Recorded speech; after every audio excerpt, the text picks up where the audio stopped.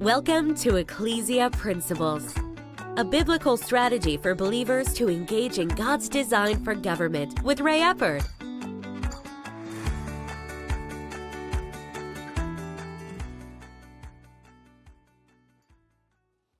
Hello, glad you could join us again today. This week we've been looking at the Lord's Prayer and how that relates to the ecclesia. We've talked about that the ecclesia is sent by God, if you would. Our assignment, our purpose is to extend the rule of God's kingdom. Our purpose is to increase the ways and places that the will of God is being done on earth as it is in heaven. That's our purpose. That's our assignment, if you would. Now, in Matthew chapter 6, let's read verses 9 and 10. In this manner, therefore, pray. Our Father in heaven, hallowed be your name. Your kingdom come, your will be done on earth as it is in heaven. And with this, we've talked about also the ways that we implement the will of God in the earth. I made a statement the other day that, I said a lot of people, they're not saying this, but how they function says this, that, well, I'll pray for the will of God to be done, but I'm not going to try to do anything to make it happen. And ultimately, that's our assignment, is to increase the areas where the will of God is being done. That's our assignment. That's our purpose. Now, with this, in talking about how we do that, we've referenced the fact that the Bible tells us that we are ambassadors for Christ. This is not a militaristic operation. This is not a control of other people, because God gave people a will. He gave Adam and Eve a will. They ate of the tree. He didn't kill them physically, that they just, you're done. No. Now, spiritually, sin separated them from God and they died spiritually. And as one translation of Genesis there says, that God told them, in dying, you will die. See, the wages of sin is death. Sin caused them to be separated from God that day. If you would, the one definition of spiritual death is being separated from God. Matter of fact, the word death, it would be better from a biblical standpoint to always think of death as a separation. Spiritual death, separation from God. Physical death, the separation of the spirit from the body. Death is about separation. It's being separated from its life source. Physical death is when the body is separated from its life source. The body without the spirit is dead. Death is the separation of something from its life source. Sin separated Adam and Eve from God, from their life source. Our sins separated us from our life source. But thank God, Jesus died for us. And when we accept Him, we're brought back to God. We're brought back. He who has the Son has life. We get our life source back when we accept Jesus, and we're no longer spiritually dead. We have life in Christ. But with that, as the ecclesia, how do we implement that will? Now, with this, we talked about a little bit yesterday about self-government. Now, here's the thing. We have to understand the difference between liberty and freedom. See, now, If you look up the word liberty, you look up the word freedom, most of those words that they use to define those two terms are the same. And in all honesty, most people think of them as being equal, but they're not. They are not equal. There is one big difference between liberty and freedom. And that is, under freedom, you will typically find a term that either this term or something similar, unrestrained. You do not find that as a part of the definition of liberty. Liberty is not unrestrained. The way I like to use it in this analogy is liberty is freedom within a framework. We are a free people within a framework.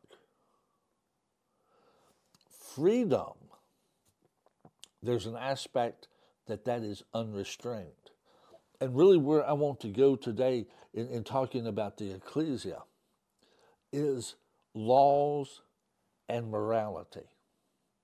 Because so many people, the world, let me put it another way. And I'm not saying everybody fits into this category. I'm talking about the source. The source. I'm not saying everybody that says this is like this. I'm just saying the source of the idea that our morals should not be in our laws as a nation comes from the parts of our nation that are in rebellion against God. That's where it comes from. Now, there are people that have bought into it. They have been, I'll call it, deceived. I was deceived at one point on all of this. I thought, no, we're not supposed to do that. But I began to realize some things. I began to realize that, let me put it this way, virtually every law is a statement about morality. If we're not to put morality into our civil laws, then why is perjury wrong? That's a moral value. Why shouldn't a person be allowed to lie under oath? Well, that creates a problem. Oh, yeah. Immorality creates problems. Why is it a crime for a person to commit murder? That's a moral value. Now, they have adjusted it some. They're fine with killing people that are still in the womb. But see, all of those things are moral judgments. Laws are about morality. Most laws are about morality. Now, let me put it another way. We have an aspect of our culture that is in rebellion against God, and they are trying to legislate their immorality. They're legislating their immorality, the things that they believe that they should have and here's a critical term, I should have the freedom to do. Again, we have to remember the word freedom and liberty are two different things. Our founding fathers and our documents deal more with liberty than with freedom. What we have, if you would, in the kingdom of darkness, the aspects of the world that are in rebellion against God, they want to be unrestrained. They want to be unrestrained. They do not want God setting boundaries for their life. They don't want anyone setting boundaries for their life. That's not liberty, that's unrestrained freedom. And our nation, one of the things we've got to understand is our nation isn't really about freedom, it's about liberty. In other words, those boundaries are, I have to respect your liberties. But over here, we want to be unrestrained. Therefore, if you have a different opinion than me, you having that opinion inhibits me. So therefore, you can't say your opinion because that restrains me. My freedom is restrained. No, under liberty, I have the right to express my views, even if you don't like them. But you also have the right to express your views if I don't like them. See, that's liberty. That's freedom within a framework.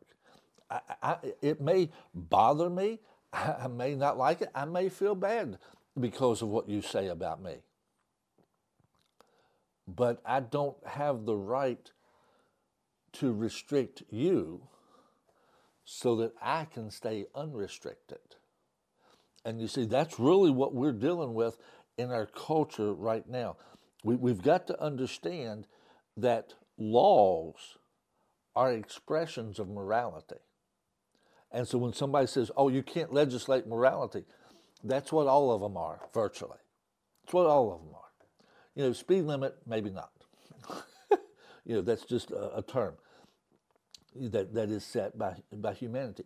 But a whole lot of laws, they do establish the morality. They are stating what is right and what is wrong, what is acceptable and what is not acceptable. And we have to, and again, I just want to say this again, because we need to understand that what the areas that are in rebellion against God are talking about, they are not fighting for liberty. They're fighting for freedom. They're fighting to be unrestrained. And if you have a viewpoint that restrains them or even makes them feel restrained, then your liberties have to be given up. That's where we're at right now. And so the bottom line is we've got to understand, if we're going to maintain our liberties, then our values have to be put in the laws. Our morality has to be put in the law. Because otherwise, we're going to have a group of people that their whole objective is to be unrestrained. And that side right now is driving the agenda. And let me put it this way, it's not creating the will of God on earth. God bless you. Join us again next week. You've been listening to Ecclesia Principles with Ray Eppard. Follow us on YouTube and Facebook on our Ray Eppard pages. This program was brought to you by Victory Worship Center and World Outreach. Services Sunday 9 o'clock and 11 o'clock, 200 Hammond Lane, Stanton, Virginia.